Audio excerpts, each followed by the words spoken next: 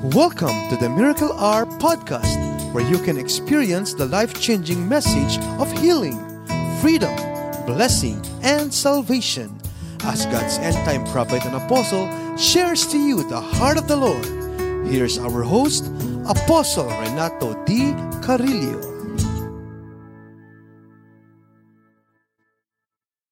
Samahan po natin ang tatay, Apostol in the book of Matthew, chapter 11, verse 28 to 30, sa Revelation may pamagat na, when you come to God, expect to receive from Him.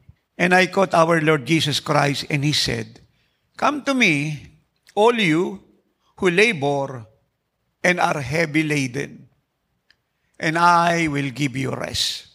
Take my yoke upon you, and learn from me, for I am gentle and lowly in heart, and you will find rest for your souls. For my yoke is easy, and my burden is light.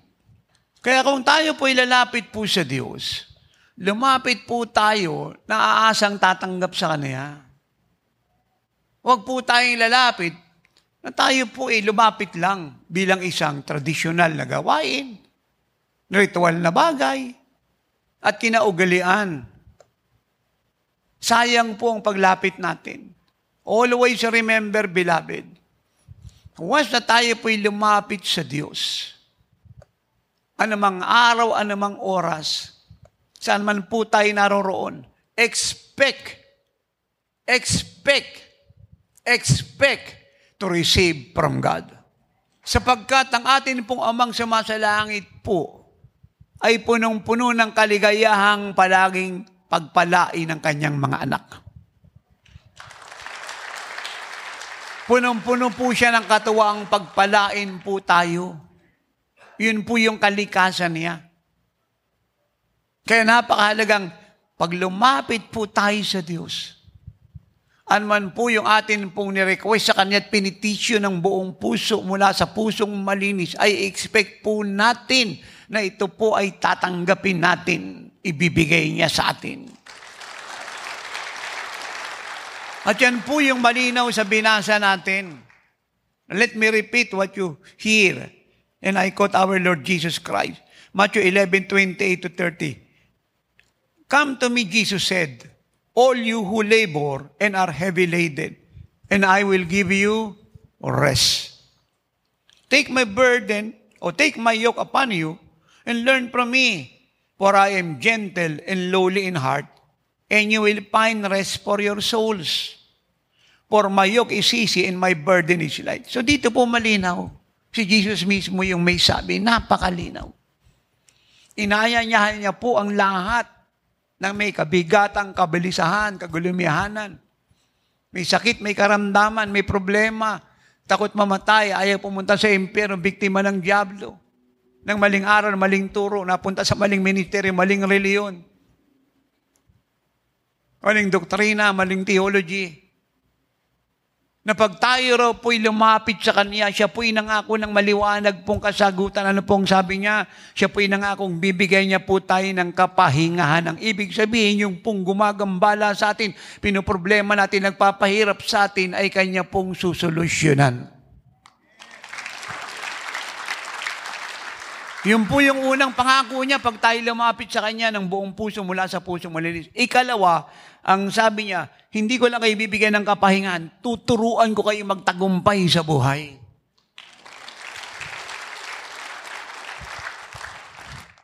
At wag lang po tayong lalapit sa Diyos na may inaasahan. Ang asahan po natin sa paglapit natin sa Kanya ay dakilang bagay ang ating matatanggap. Ano pong sabi po ng Ephesians chapter 3, verse 20? Listen carefully and enjoy your glory days today. And receive from God today. Now to Him who is able to do exceedingly, abundantly, above all that we ask or think. Yun daw pong ibibigay ng Diyos sa atin ay sobra sa ating kayang isipin, unawain, at sobra sa ating ipinanalangin. Kaya lumapit tayo sa Kanya na may inaasahang dakilang bagay because God is much greater than your sicknesses and diseases, much greater than your problem, than your sin, than the works of the devil, much greater than your fear, than your worry, than your anxiety. God is greater than all. Hallelujah. And everything that bothers you and make you worrying. Amen. Naintindihan niyo po sinasabi ko, mga minamahal.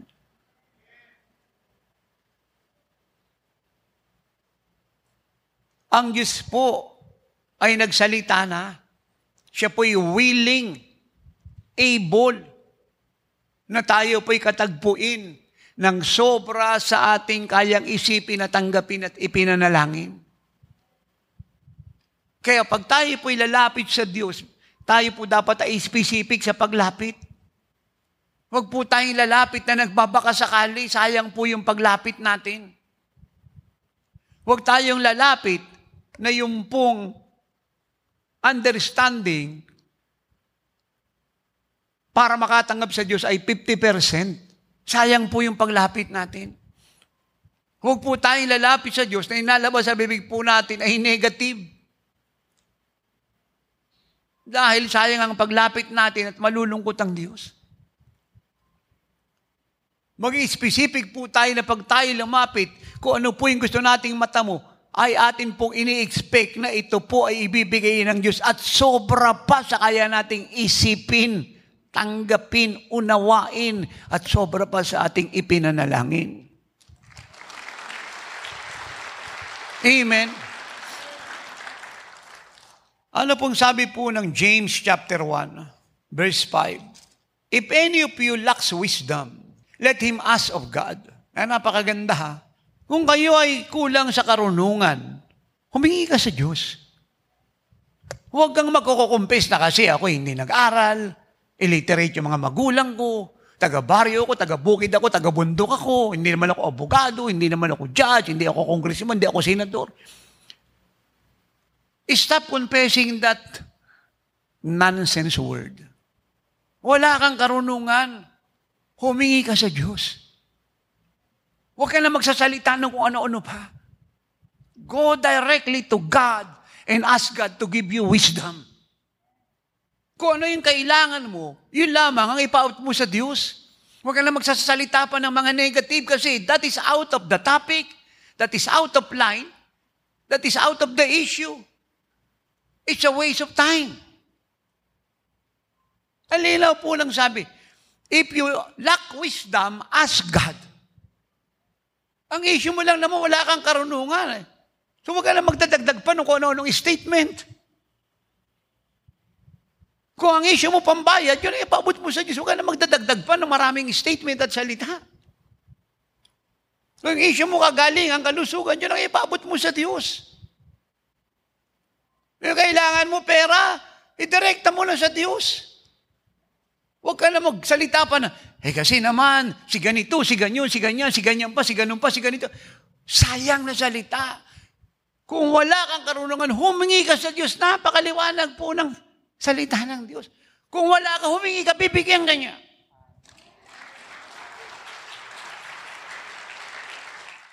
Kung ano yung kailangan mo, ipaabot mo sa Kanya ng malinaw. Naintindihan niyo po ako mga magulang, mga minamahal, mga iniibig. Naunawaan niyo po kung gaano karaming sayang pong statement yung pinapaabot ng mga anak ng Diyos sa Diyos araw at gabi. Magmula noon at dapat tumigil na ngayon. Sayang na salita. Sayang na luha. Sayang na paglapit. Dumarekta na po tayo sa Diyos. Ipaabot natin yung specific issue. Tapos at maniwala ka, tatanggap ka. If any of you lacks wisdom, let him ask of God. Kailangan mo. Kung ano sa tingin mo yung kulang mo, pamilya mo, kamag-anak mo, ask God. Ask God. Go to God. Naintindihan niyo po yun. Ikaw mismo pumunta, may pera ka o wala, may ribulta ka o wala, direct to God. Nakaligo ka o hindi, nagsukulay ka o hindi, go to God. God is waiting for you. He's more eager to answer you than you are to ask Him. Usapin ba ito sa husgado? Kaso ba ito? Kinikilayin ba itong pera? Promotion ba ito? Whatever it is, ask God. If any of you lack wisdom, let him ask of God. Now watch this. Who gives to all liberally. Hindi daw po nagbibigay ang Diyos basta-basta, yun daw po binibigay niya. Masagana. Sobra sa kaya mong isipin, sobra sa kaya mong bigkasin, sobra sa kaya mong tanggapin, at sobra sa iyong ipinanalangin. Alam nyo, ito pong ilang chapter at verses na binabasa ko. Dinidefine po nito kung gaano po kakadakila, kakapangyarihan, kalaki ang Diyos. Ang karangalan ng Diyos, mga minamahal, mga iniibig, mga kapastoran, kabisyapan, mga kapatiran sa pananampalataya sa ibang fellowship, Church of God, ay gumawa ng dakilang bagay. Huwag po natin kakalimutan eh. Walang karangalan ng Diyos na gumawa ng isang bagay na kaya nating gawin. Kasi kung yung gagawin niya po ay kaya nating gawin, hindi wala nang pinagkaiba yung tao tsaka ang Diyos. Ang karangalan po niya ay gumawa ng mga dakila, mahirap, kamangha-mangha at imposibleng bagay na siya lang ang makakagawa para malaman ng lahat na sa Kanya ang lahat ng bagay at posible. At walang ibang Diyos, siya lang at wala nang pwede pang maging Diyos paliban sa Kanya. Ang pangalan ay Jesus Christ. Amen. Pag lalapit po tayo, huwag na tayo mag-atubili. Kung kaya niya, ibibigay niya. Po, pwede ba ito? Obra ba ito? Baka sagutin niya ako. Expect to receive from God. Kaya gaano ka-imposible yung sitwasyon mo, intindihin mo, yan ay chicken feed lang sa Diyos.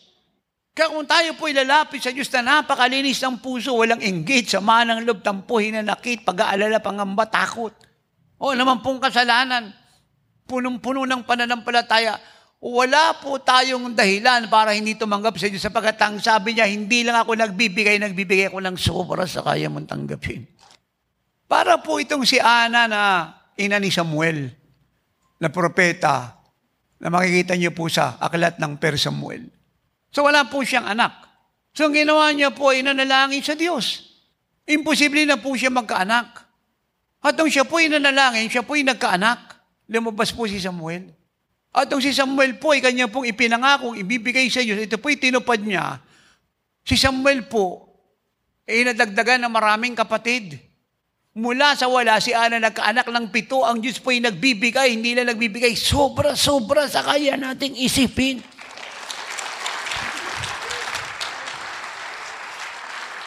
Lakasan niyo yung palakpak.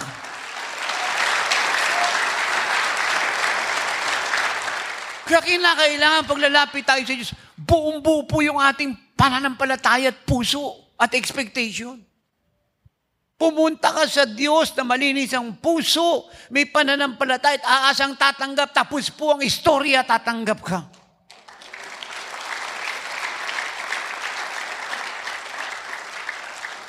At dahil naniniwala kang tatanggap ka, kasi sabi po niya yun, ha? Sabi niya, hindi nagsisinungaling ang Diyos.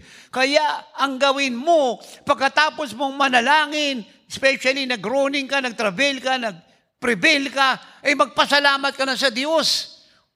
Huwag mo nang intayin may makita ka at may mahawakan at may mabalitaan, magpasalamat ka na, sapagkat nagsalita siya, hindi siya tao na nagsisinungaling, ang sinasabi niya, gagawin niya, ang pangako niya, tinutupad niya.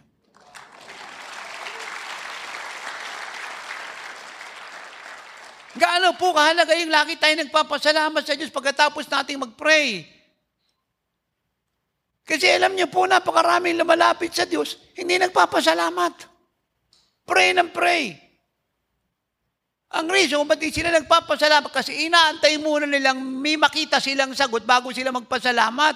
Hindi yan ang sabi ni Jesus. Ang sabi niya, believe and see the glory.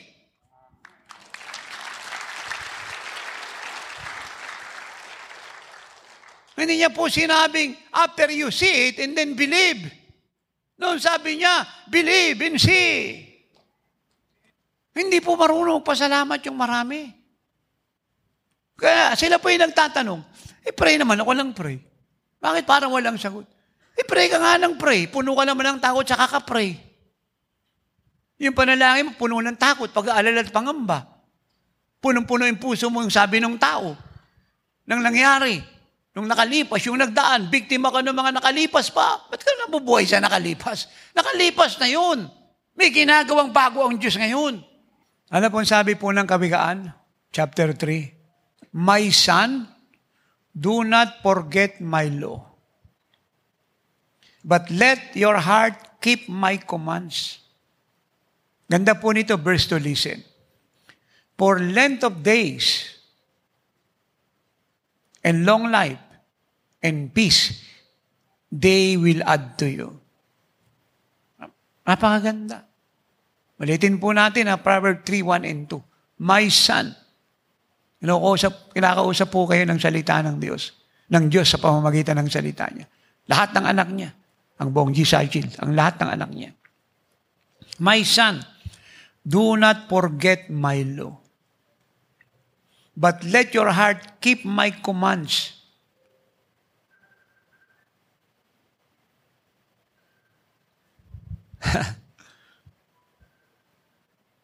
For length of days and long life and peace, they will add to you.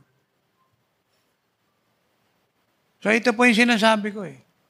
Alam mo ba ninyo ang mga anak ng Diyos from the Old and New Testament? Lahat naman sila dumaan po ng pagsubok ng buhay.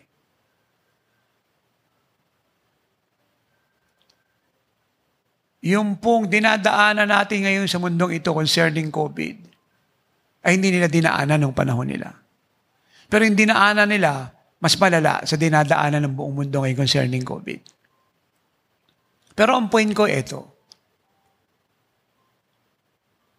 lahat po ng anak ng Diyos sa Old Testament hanggang New Testament, na sumunod sa Diyos, na buhay sa utos ng Diyos, sinapuso yung mga utos ng Diyos, lahat po yung nagtagumpay.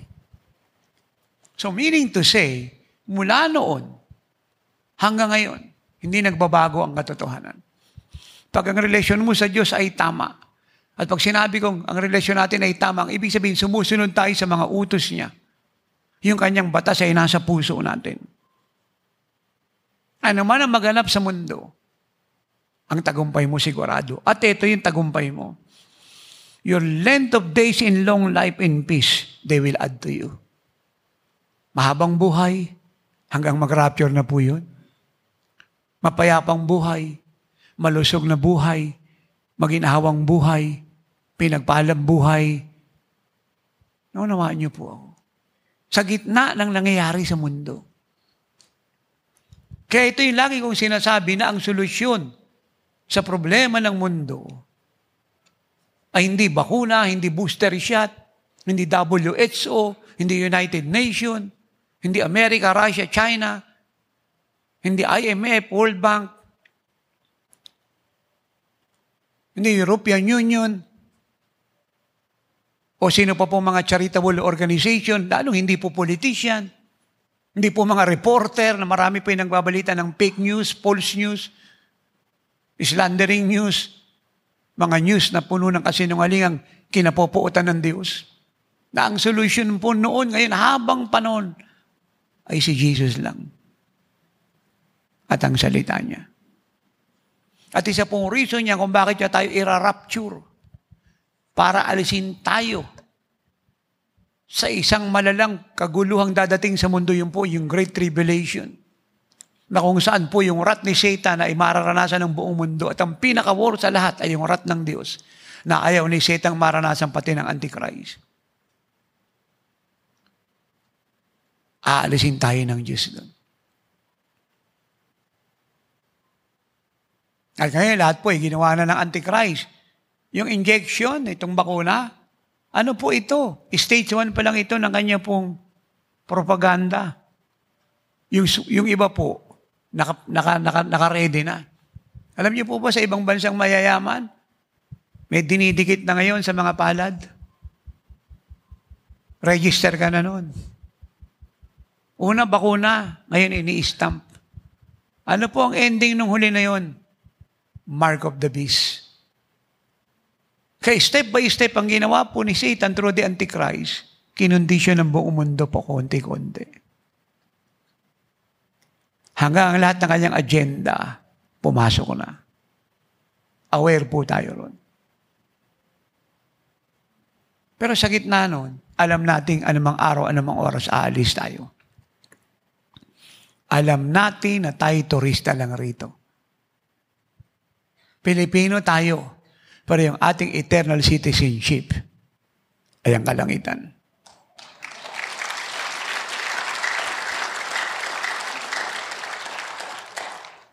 Kaya sa maiksing panahon na iwan sa atin, mga anak, mga minamahal, Church of God, magpakalalim tayo sa Diyos. Mapalad kayo, nasa tamang tao kayo, nasa tamang turo, tamang aral. Kompleto tayo ng kailangan niyo. May television. Ilan 24 hours po yan. Ilan yung oras ng Himala Channel, radyo natin, napakarami. Facebook, YouTube. At pagtibayin niyo yung mga anak, mga apo. Huwag kayong magsalita ng negative sa pamilya ninyo. Kahit nagkakasala sila, daanin natin sa panalangin at magpahay tayong maayos, mapayapa. Maganda nga makita nilang may luha kayo sa mata mahinahon. Huwag niyong daanin sa galit, sa manner, hinanakit, sigaw. Hindi niyo sila mawiwin. Isigaw niyo sa Diyos yung kabigatan niyo sa panalangin, maniwala kayong sasagot siya. Iluha niyo sa Diyos yung kalungkutan ng puso niyo. Isigaw niyo sa diablo yung authority niyo. Tawakan niyo pananaw niyo. Hindi naman ayaw ng mga tao sa Diyos at ayaw ng pamilya natin sa ating pananampalataya. Kasi nakita nilang maganda ang naging bunga. Ang inaayawan nila, kadalasan, yung manner ng pagdadala natin. Kung paano natin sila inaabot. Yung iba kasi, community style yung ginagawa Ano yung community style? Ganito siya Hawak yung baril. Tututukan yung taga-baryo. Mag-i-MPA ka ba o patay ka? Ganun po mag-share yung iba. Tatanggapin mo ba si Kristo? Impyerno ka. Ang unang-una po, ganito. Ipakita natin sa kanilang na bago tayo. Iba na yung ugali natin. Parang hindi pa 100% yung ugali nating perfect, pero nakita nilang malaki na yung pagbabago. Dati madali tayong sumagot, magalit, makipag-away ngayon, nagugulat sila, tahimik ka. Nag-iisip sila, anong nangyari rito? Dati magtaas ako ng tinig, galit na tong asawa ko. Away na kami. Ngayon, hindi siya sumasagot. Nakangiti. Ano nangyari rito? Hindi ko naman binigay ng pera. Nag-iisip po sila. Yun po ang una. Alam niyo, ang buhay natin, para tayong isda sa aquarium. Ano po ginagawa natin pag mayroon pong aquarium sa isang bahay na pinuntahan natin? Hindi lang natin tinitinan kung ano yung klase ng isda sa aquarium, ilan yung isda sa aquarium. Ang una nating tinitinan, paano lumangoy yung isda. Yung kaliskis niya, tama po ba ako? Yan ang buhay natin. Pag sinabi natin na kay Kristo tayo, ang unang-unang tinitingnan ng ating mga asawa, anak, kapitbahay, pamilya, kasama sa negosyo, trabaho, kaklase, kasama sa eroplano, sa barko, sa upuan, sa bus, sa jeep, lalo na pagpangit ang nangyari, ay yung buhay natin. Yung ugali natin. Yung response natin sa sitwasyong nagaganap. Amen. At pag nakita nila, iba yung ating nagiging buhay, sa nakikita nilang buhay ng lahat ng tao sa mundo, mag-iisip sila, anong klaseng tao to? Ano meron to? Inaaway mo na, nakangiti pa? Love pa raw ako? Hindi ko na pinapansin, binabati pa rin ako. Ninakawan ko na ng manok, binigyan pa akong itlog. Naunawaan niyo po ako? Sinigawan ko na, tapos ang gasti sa akin ipapag-pray daw ako at salamat sa buhay ko. Hindi naman to dati ganon. Ano nangyari rito? Dati Sabado pa lang, lasing na to. Linggo patungo sa bungad. Ngayon, Friday pa lang, May hawak ng Bible? Patungo ng church? Ano ba meron doon? Ayan. Na-attract po ang mga tao pag sinabing natin na kay Kristo tayo. Pag nakita nila si Kristo sa atin.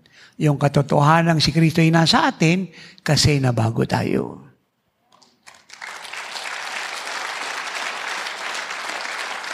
Hindi mo kinakailangang i-stress sa kanilang nabago ka eh. Hindi mo kinakailangang i-force silang maniwalang nabago ka. Makita lang nila yung pagbabago mo. Naniniwala na silang nasa Diyos ka. At si Kristo sumasayo. Amen? Alam niyo, usap-usapan po tayo sa buong mundo. Lalo si tatay. Pag nag-prophecy po ako rito, kalat sa buong mundo, lalo sa Africa. Who is this? Viral po si tatay doon. Mga reporter sa Africa nagkakagulo. Who is this man? Wow, what is talking about Africa? God is with him. Nagugulat po sila. Usap-usapan po tayo.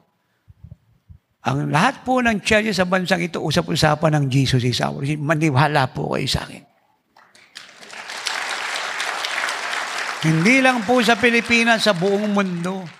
Ang una pong gumimbal sa kanila ay yung noong pa sinasabi na lalo po naging evident sa buhay ng lahat nung pumasok po yung COVID-19 hanggang ngayon, na gulat sila at nagimbal sapagkat nakita nila sa nangyari po sa buong mundo at maraming churches sa bansang ito sa buong mundo, bunga ng COVID, ang Jesus is our shield, soaring high.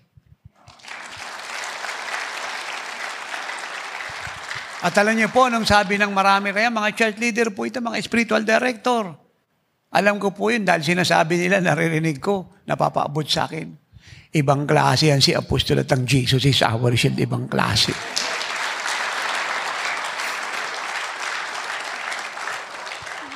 Actually, kung bakit tayo ibang klase, kasi tayo yung mga taong pag narinig natin ang utos ng Diyos, sinusunod natin kaagad. Hindi tayo yung mga mananampalatayang sulat ng sulat sa seminar, basa ng libro, hindi naman pinamumuhay.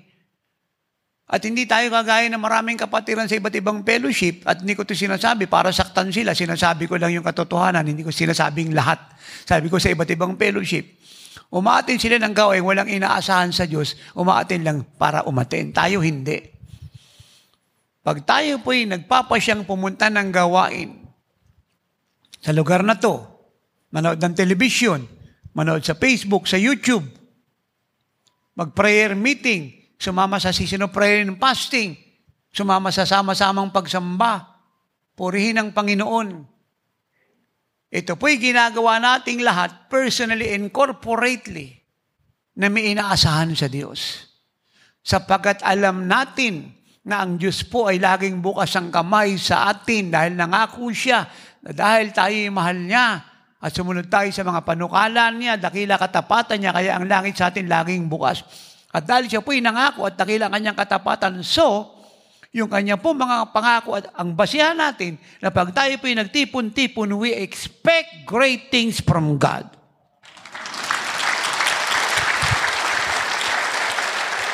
And not only we expect great things to receive from God, but we expect to receive the unlimited, overflowing blessings of God from spiritual things to financial things. Amen? Kaya yung po mga nagtuturong hingi tayo ng hingi sa Diyos, hindi tayo hingi ng hingi sa Diyos. Sunod tayo ng sunod, kaya tanggap tayo ng tanggap. Amen. Are you with me? Kaya yung pagkakaunawa sa salita ng Diyos, napakahalaga. Sabi niya, kulang ka ng karunungan, humingi ka at bibigyan kita ng masagana.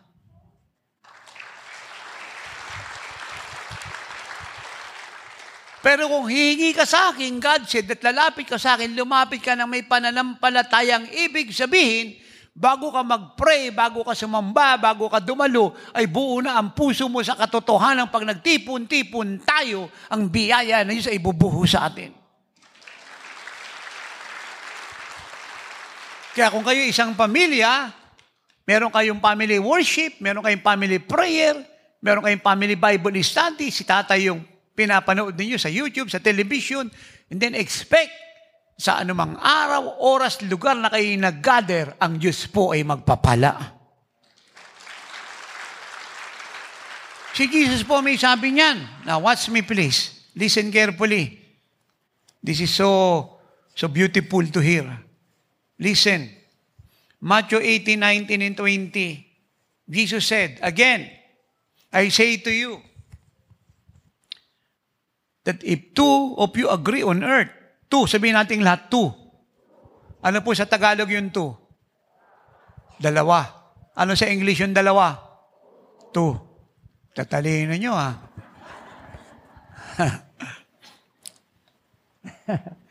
Again, I say to you that if two of you agree, sabihin natin lahat, agree.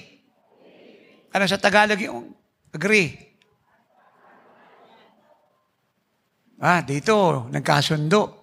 Dito, sumang-ayon. Another answer. Ano yung sabihin sa Tagalog na agree? Hindi namin kayo marinig. Nagkaunawaan. Sa pagsama-samahin na natin, agree sa Tagalog, nagkaunawaan, nagkaisa, nagkasundo. Parehas lang po yun, spelling lang yung iba. Agree on earth concerning anything that they ask. Sabihin natin lahat, anything. Ano sa Tagalog yung anything? Ano sa Tagalog yung anything? 3? 10? Marami o lahat? Lahat. That they ask. Ayan. Malinaw, that they ask. Again, I say to you that if two of you agree on earth concerning anything that they ask, it will be done for them. So ito po yung basis. Si Jesus yung nangangako. Na pag may dalawang nagkatipon sa pangalan ko, at humingi ng anumang bagay, gagawin sa kanila. Kaya pag tayo lumapit sa Panginoon, personally, mag-asawa kayo, nag-pray kayo, nag-worship, amen? Nagsisunod prayer and fasting, sabay kayo nagbigay ng first fruit, nag-offering, nag-tithe, nag-fulfill ng bawat pledge nyo, expect na yung pinangako na tutuparin niya.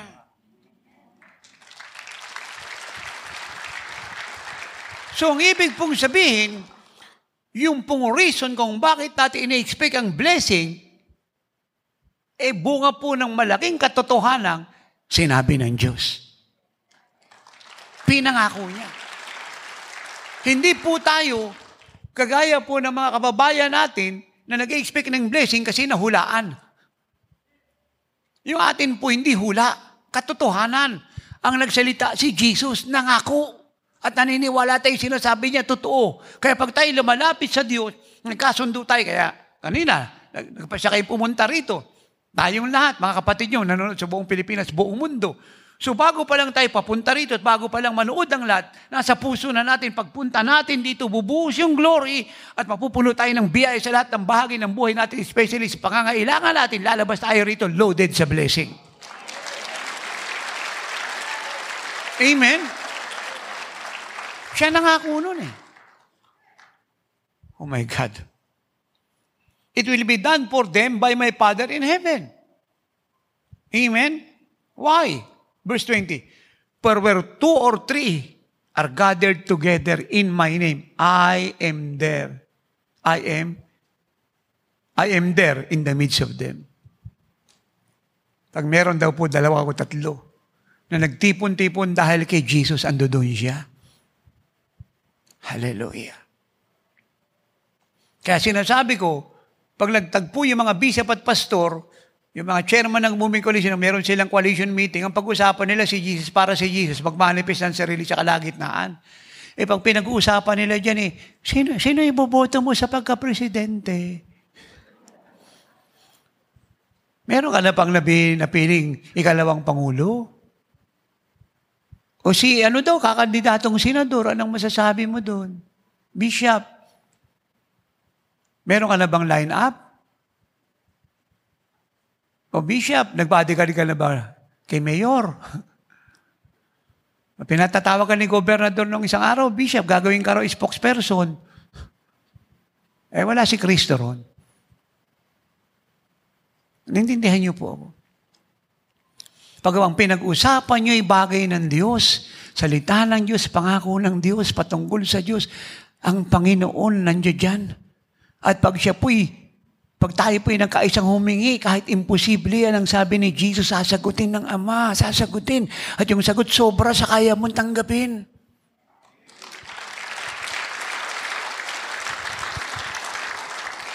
Amen. Naalala ko po, minsan nagpunta akong Bulacan. Actually, ubos ko na po yung buong Bulacan eh. Nagpunta ako ng mga area ko rin, bawat lugar sa Bulacan, inisa-isa ko po lahat yan. Nakarating akong Hagunoy, amen. Sumakay akong bangka. Nakarating akong Norsagaray, Pandip, Laridel, no?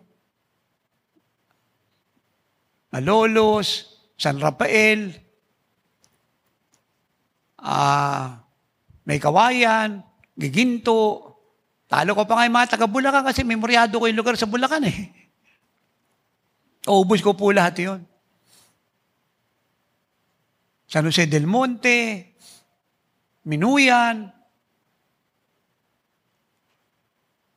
Di nag-oras ng himala po ako.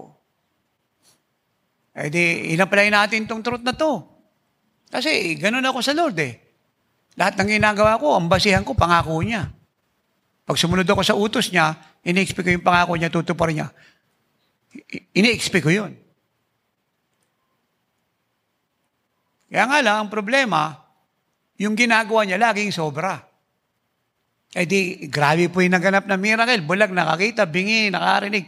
Yung isang bayan po ng Bulacan ay talagang dinalaw ng Diyos. Marami po hindi naman nakapasok sa auditorium kasi puno ng tao eh. Doon lang sila sa mga bahay nila. Purihin ng Panginoon, hindi pa po ako tapos manalangin. Yung mga tao sa bahay na may karamdaman, nagsisigaling na eh. Hindi naman nakalabas yun. Lakasan niya yung palakpak niya. Yun yung sinasabi ko. Hindi nagulat po yung mga staff, yung mga pastor natin, tatay. Hindi naman po sila nakapunta ng auditorium. Doon lang sila sa mga bahay. Hindi nga namin alam kung nagsitanggap sa doon. Hindi, pero grabe po yung Himalaron. Bawat bahay, nagtitilian. Yung Himalaron ay nagalap sa mga bahay nila, kaliwa, kanan. Sabi ko, nakakapagtaka, yun ang sabi niya eh. Kung may 2 o 3 nagkakatipon na yung kanyang ibibigay na sagot sa atin, Ephesians 3:20, again ay sobra-sobra.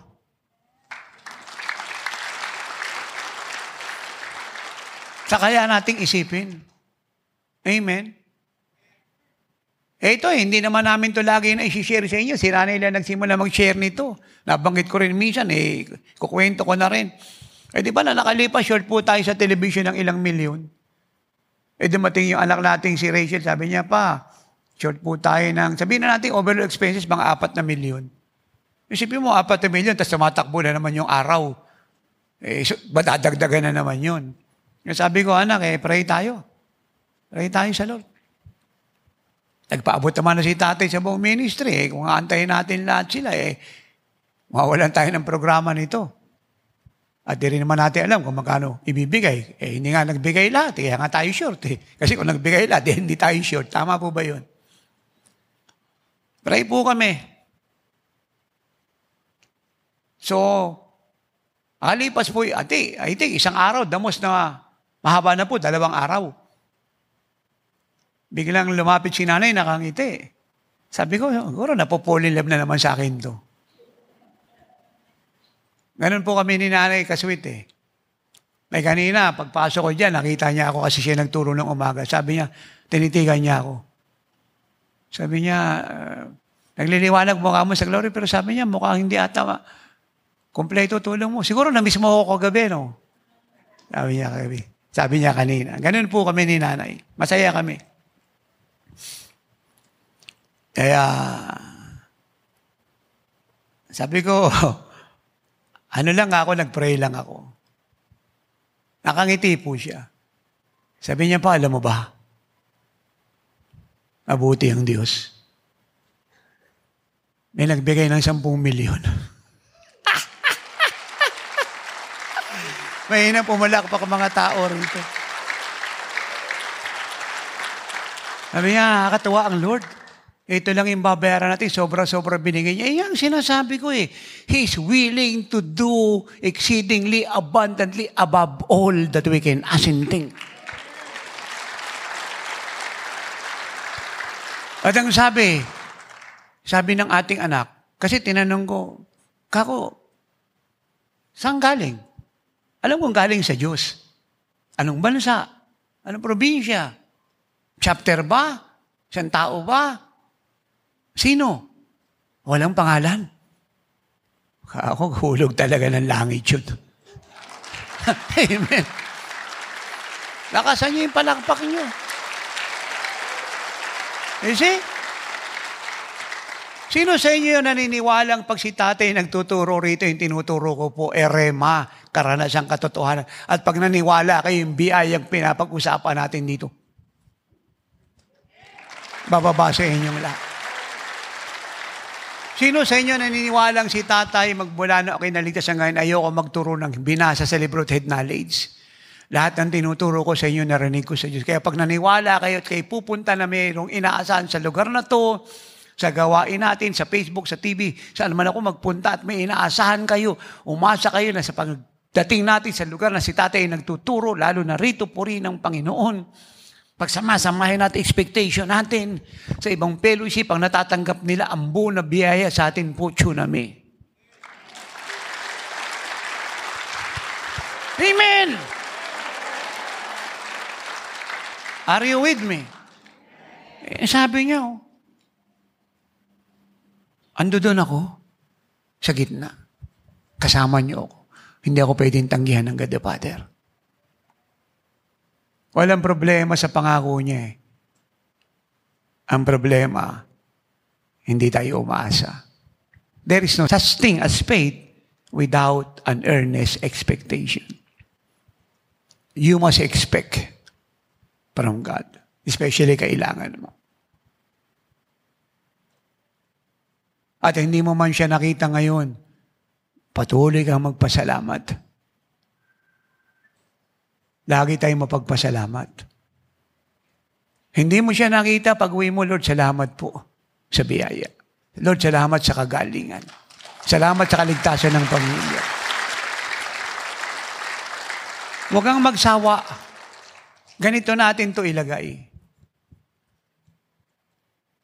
Di ba minsan may mga kamag-anak tayo sa abroad o kaibigan kaya? At sinasabi nila, ay, may papadala akong package dyan. Hindi mo pa nakikita ang package eh. Pero nagpapasalamat ka sa kanya. Hindi ka nagpapasalamat kasi sinabi niyang meron siyang ipapadala. Pero wala ka pang nakikita, nagpapasalamat ka na kasi meron siyang pinangakong ipapadala. Naniniwala ka na siya'y nagsasabi ng totoo. Tao lang yun ha. Eh, paano kung ang Diyos lang nagsabi? Paano? Okay? Kaya kahit hindi mo siya nakikita, pero dahil lang ako ang Diyos, magpasalamat ka na. Now, halimbawa, hindi mo pa natanggap yung package, tumagal na ng 15 days to 1 month. Tinawagan mo yung kaibigan mo nagpadala, ang sabi mo, hindi ka naman ata nagpadala kasi wala pa hanggang ngayon eh. Sabi niya, hindi, ako yung nagsasabi ko ng totoo. Tinawagan ko na nga yung custom, medyo na-delay lang daw ng konti. Pero bukas nandiyan na siya.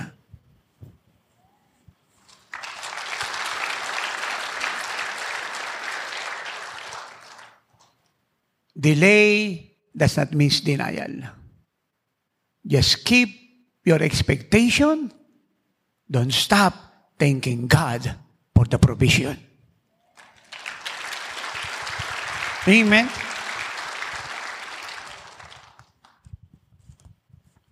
Ano po ba ang ibig sabihin ng salitang establish in 2 Corinthians 13:1? This will be the third time I am coming to you. Now watch this. By the mouth of 2 or 3, sabihin natin lahat, 2 or 3, witnesses, every word shall be established. So ito po yung role ng Bible eh. Pag pinaniwalaan po natin ang salita ng Diyos, Maniwala po tayo, siya po established truth. Ano po ba ang ibig sabihin ng salitang established? Babasahin ko, dadandahanin ko ha. Lalo na yung magaling sa English. Matutuwa kayo habang binabasa ko to. At yung hindi gaanong magaling, tatagalogin ko ito. Para lalo po kayong maging maligaya. Establish. Having been in existence for a long time. And therefore, recognized and generally accepted. Intindihan niyo yan? Establish. Having been in existence for a long time, and therefore recognized and generally accepted. Having been in existence for a long time. Hindi pa po tayo pinapanganak.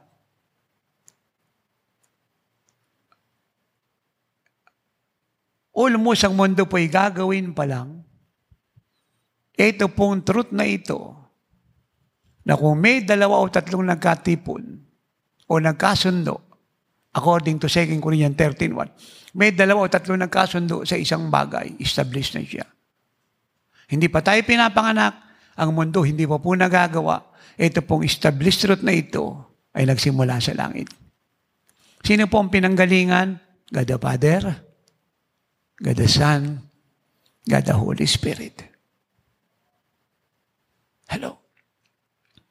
At dahil ito po'y long established in heaven, even before the earth was created, nung tayo po'y lumabas, at ngayon po'y anak na tayo ng Diyos, naniniwala na tayo sa salita ng Diyos, at ito po'y atin pong inangkin, pagkatapos nating paniwalaan, yung pong matagal ng establish, magiging katotohanan sa ating lahat.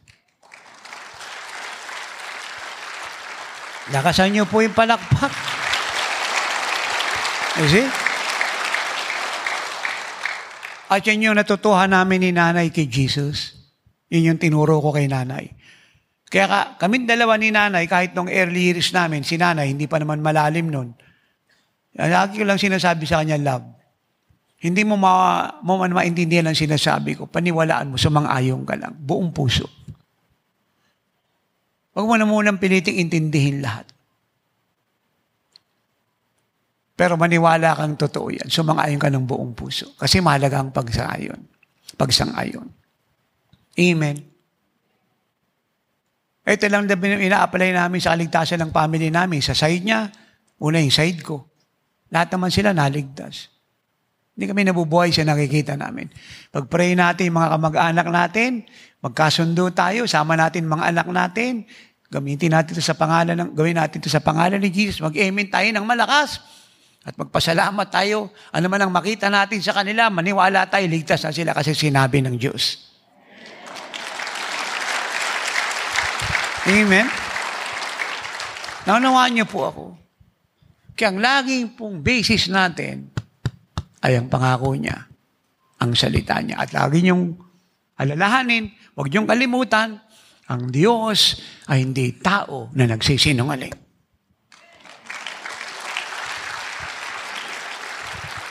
Dalawa na lang pong passage ang bubuksan ko at pagkatapos ako po'y titigil na. Kayo pong lahat na may karamdaman, i-claim niyo na po ang kagalingan niyo dahil kami po'y sumasang-ayon na kayo po ay magaling na.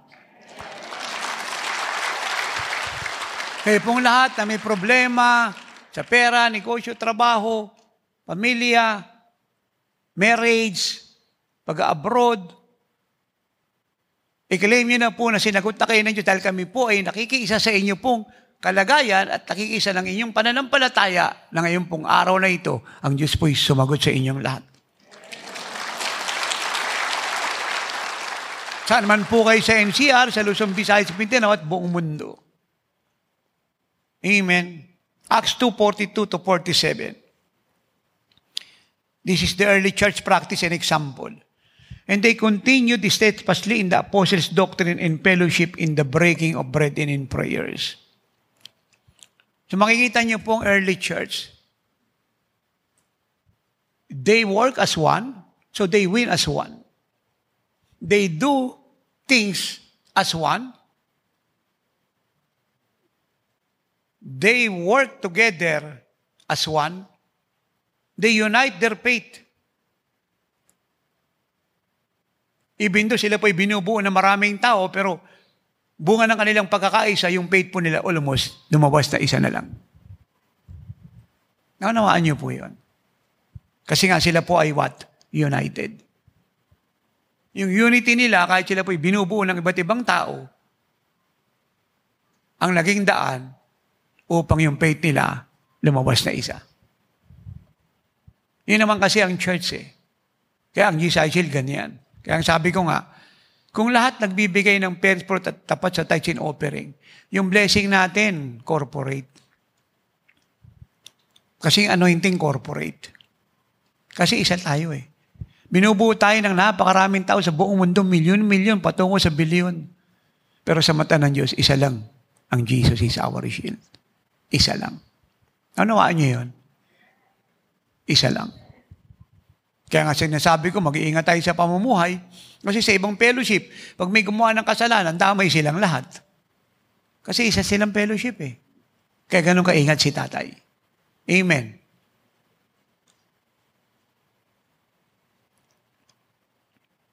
And they continued steadfastly in the apostles' doctrine and fellowship, in the breaking of bread and in prayers.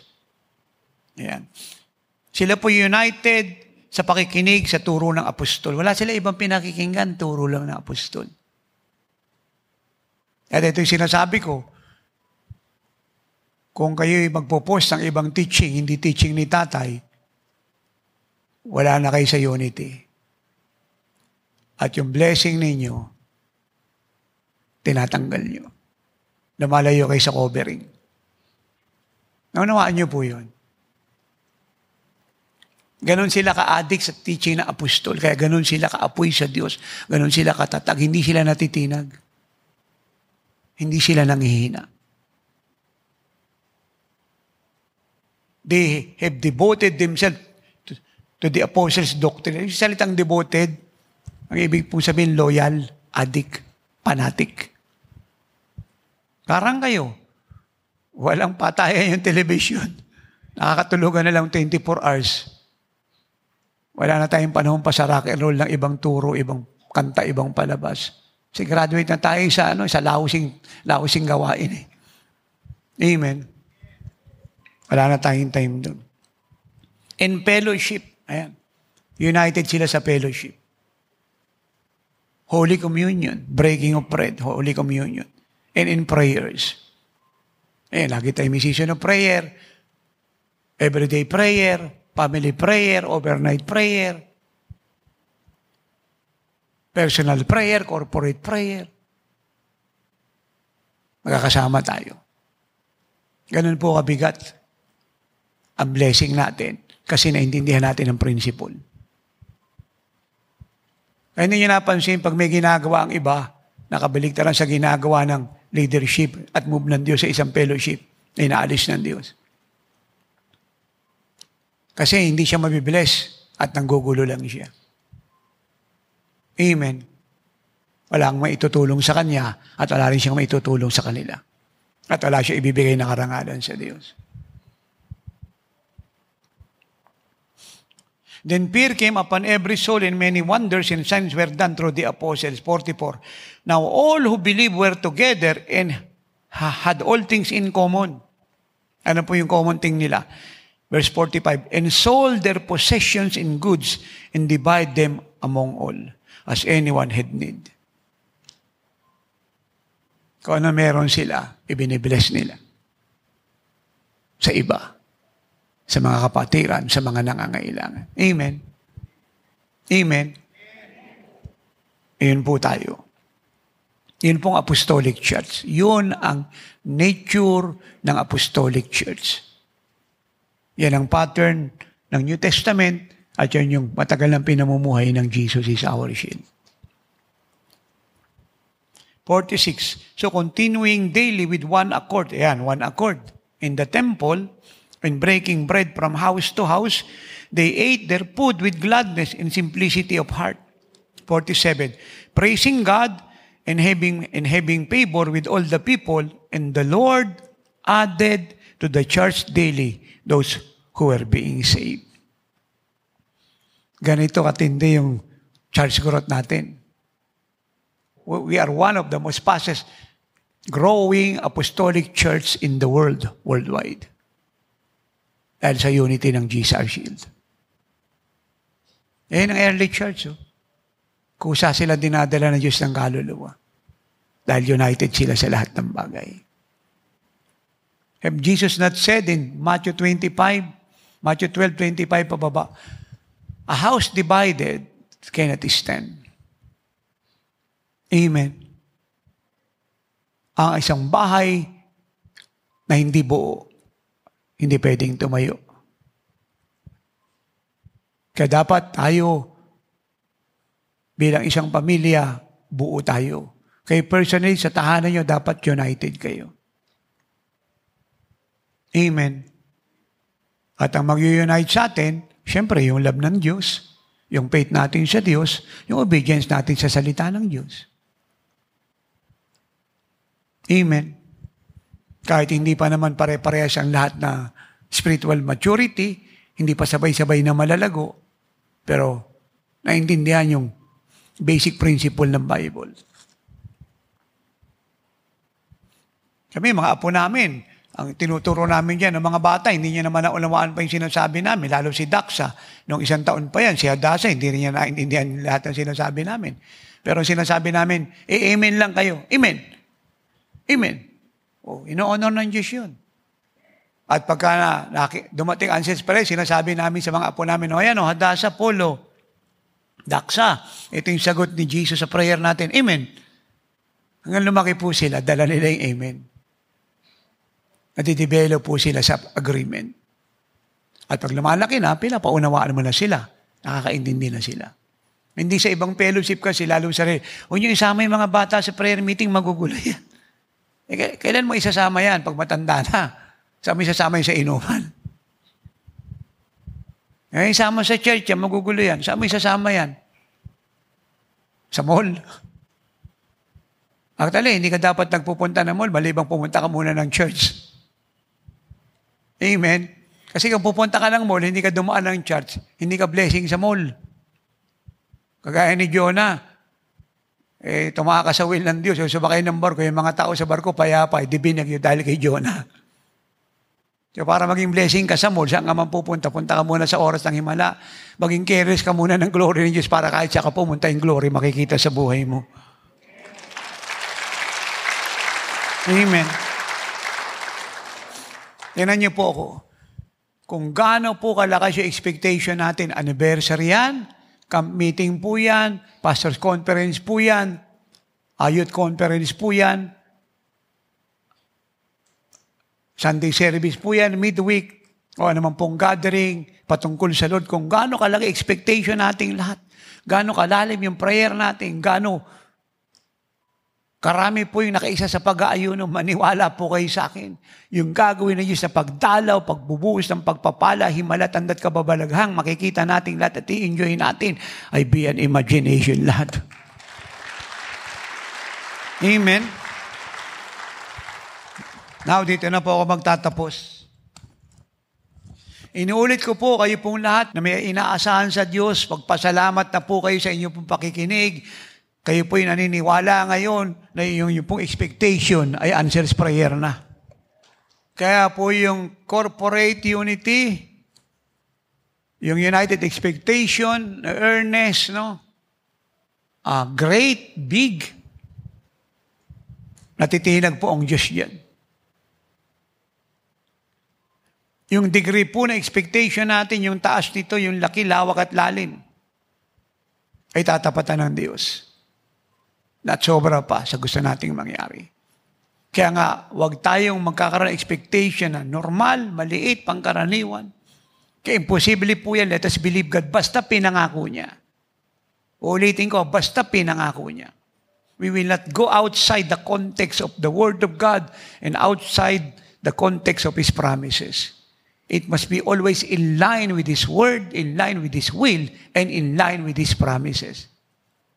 Men will say, I cannot do it. But God will say again and again, I can do it. Men will say, everything is impossible to me and with me. But God will always say, nothing is impossible with me. Men will always say who they are. I cannot do these things. But God will say again and again, I can do everything.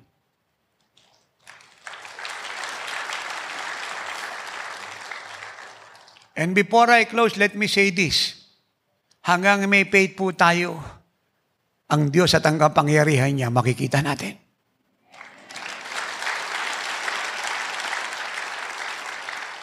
Huwag kayong sasang-ayon sa sabi ng ophthalmologist na may astigmatism yung mata mo, may glaucoma ka, may katarata ka. Huwag kayong sasang-ayon dun.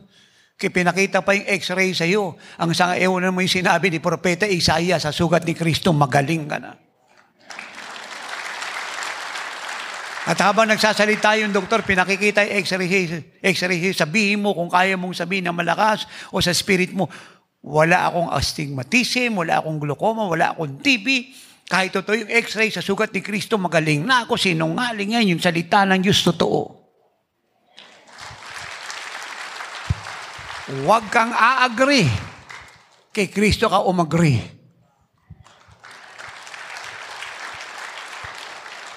Amen? Bakit marami po napahamak ang buhay? Ito si sister, ito si nanay, ito si kuya, si ate, pumunta sa manghuhula. Si madaming hula, mali lahat. Pininan yung palad. Aba, yung palad mo, parang makahiya, matinik. Masalimutan buhay mo, nakita ko, malaki tinik dito. Magulo buhay mo, iiwanan ka ng asawa mo. Naniwala siya, sumang-ayon, hindi nawala siya ng asawa. Hindi biro yan. Hello? Naku, mababankrupt negosyo mo. Ay, di sumang-ayon, ay, bankrupt. Hello? Naunawaan niyo po ako. Hindi po ba napakagandang pag ito'y sinabi ng tao, siya lang ang nagsalita o version ng diablo, dinaan sa kanya, sinabi, maghihirap ka. Ako, hindi ako pwede maghirap. Anak ako ng Diyos, napakayaman ko. Hindi ako pwede maghirap.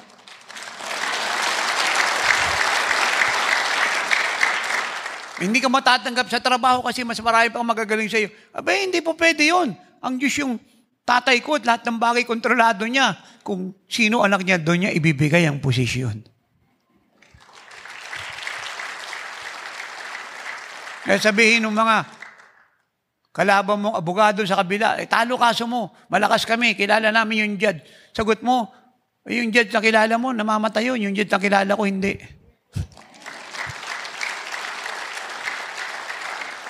At yung pinaglalaban ko, kalooban ng Diyos, kay saan kami makarating, kay gaano to katagal, panalo kami.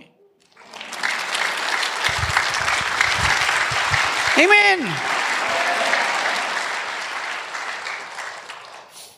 Meron po tayong isang kongregasyon, namatay na po siya eh. Galing po siya sa isang fellowship. Napakayaman niya po, investor, billion po yung perang pumasok sa kanya. Nalugo po siya ng almost $5 billion na scam. Kaibigan po niya yun. Nung una, tumatanggap po siya ng mga milyon. Dami niya, biniling property riyan dyan sa may Makati. Malalaking property sa tapat ng 5-star na hotel na lagi namin kinakainan ni nanay. Dami niya pong property ron. Binili niya yung mga anak niya, tagi-1 unit. Kasi kumikita siyang 5 million a day sa investment. Nalugi po siya. Hindi niya nakaya yung nangyari, na-paralyze po siya. Bumagsak po yung kabuhayan. Hindi naman siya na mapagaling sa fellowship na inaatin niya. Isang araw nanood po siya ng TV, nakita niya ako. 1 taon niya po akong sinubaybayan kasi matalino po siya eh.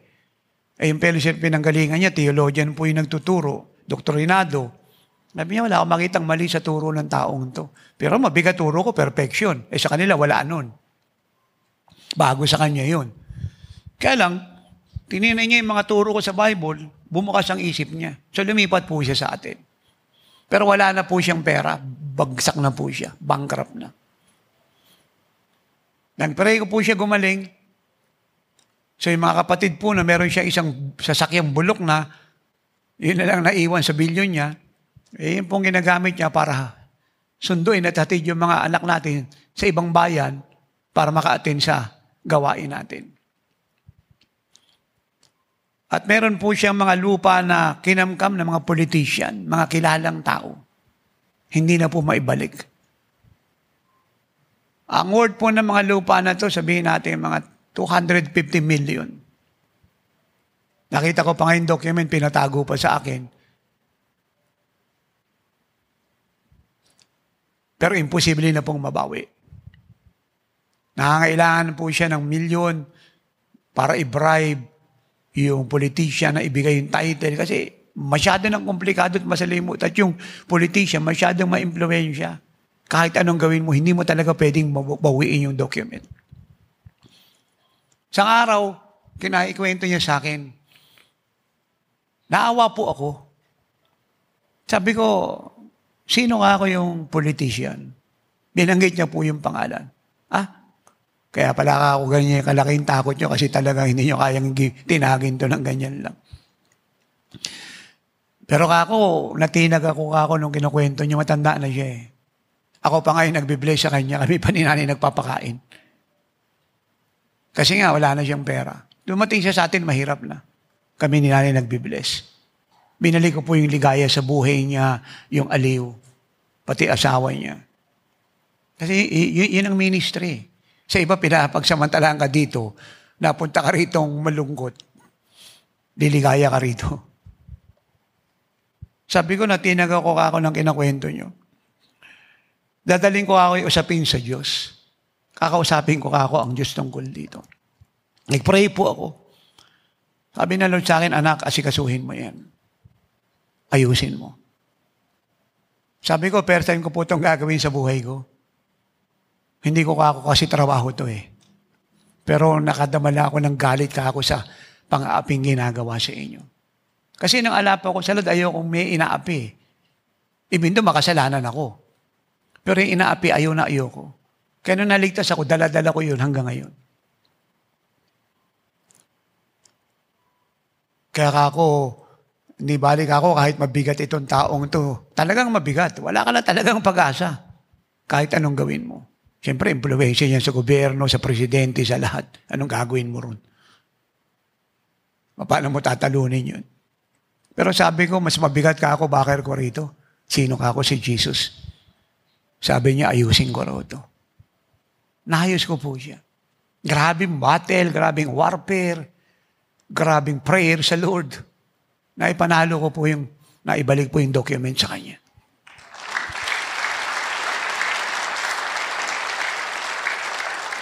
Nagulat po yung buong family, nasa ibang bansa po yung family.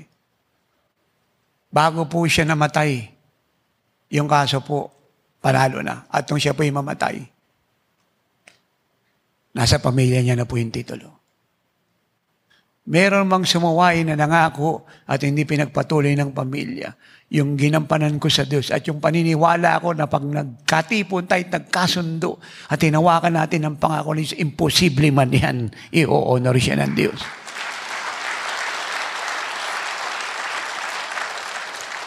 Maaaring kayo magtanong, Tatay, hindi ka ba nawala ng ministry? Hindi. Sino nawalan sila? Ano ang 1 bilyon kung kukumpara sa kaligtasan mo? Yung anointing ko sa buhay at integridad, hindi kayang bayaran ng bilyong-bilyong pera sa ibabaw ng lupa.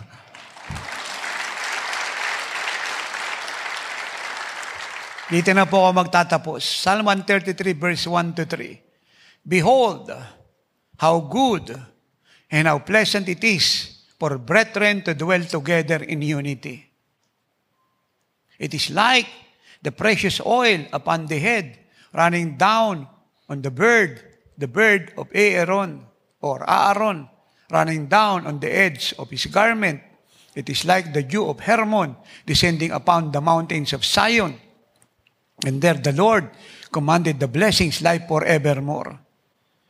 So pag tayo po'y lagi pong nagkakaisa, in earnest expectation, para sa kaganapan ng pangako na sa binitiwan sa atin, sa ministering ito, na lahat po ng nasa GCIC na entitled rito, Matagal ka kahit bago ka pa lang.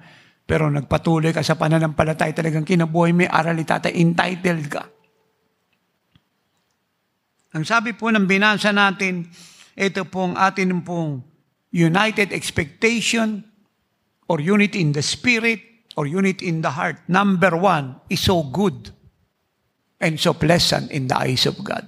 That's number 1. Amen. Ang ikalawa raw pong blessing nito ay yung glory ng Diyos. Si Aaron po ay type ni Jesus. Na yung pong oil na binuhos po kay Aaron sa kanyang noo ay tumulog pababa sa kanyang balbas, sa kanyang kasuotan. Si Aaron po ay type ni Jesus na mula po sa anointing ni Jesus in John 17:22, ito po'y bumaba sa ating lahat. Lalo sa Jesus shield. Yun ang sabi niya, Father God, the glory that you gave me, I gave to them, that they may be one as we are one. Nanawaan niyo po yun? So yun ang unang-unang blessing natin dito, yung corporate glory. Wala akong kausap dito. Kaya yung lahat ng ginagawa ni Tatay, magagawa ninyo. Kayo na mag-pray sa may sakit, gagaling lahat yan.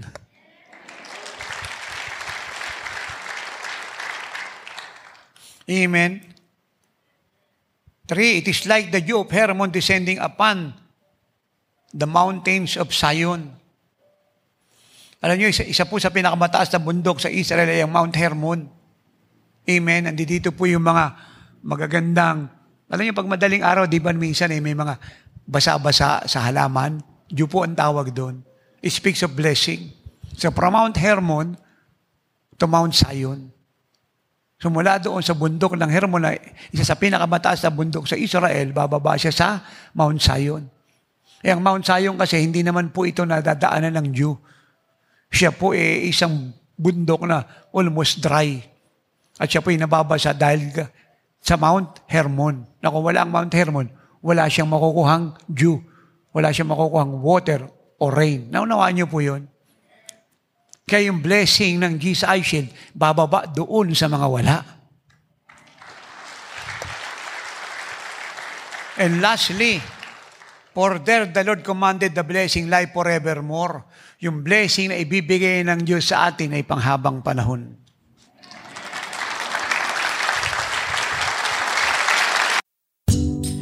Thanks for listening to Miracle Hour Podcast. If you are blessed with our program and want to know more about the Lord, like us on our Facebook page at www.facebook.com/JIOSWM and subscribe to Jesus is Our Shield Worldwide Ministries YouTube channel. Our time is running out. Jesus is coming any moment. Apostle Renato D. Carrillo is mandated by God to bring the church to its full potential and to live like Jesus. Have a part in this end-time move of God. Pray, fast, and give to the work of the Lord. To God be all the glory.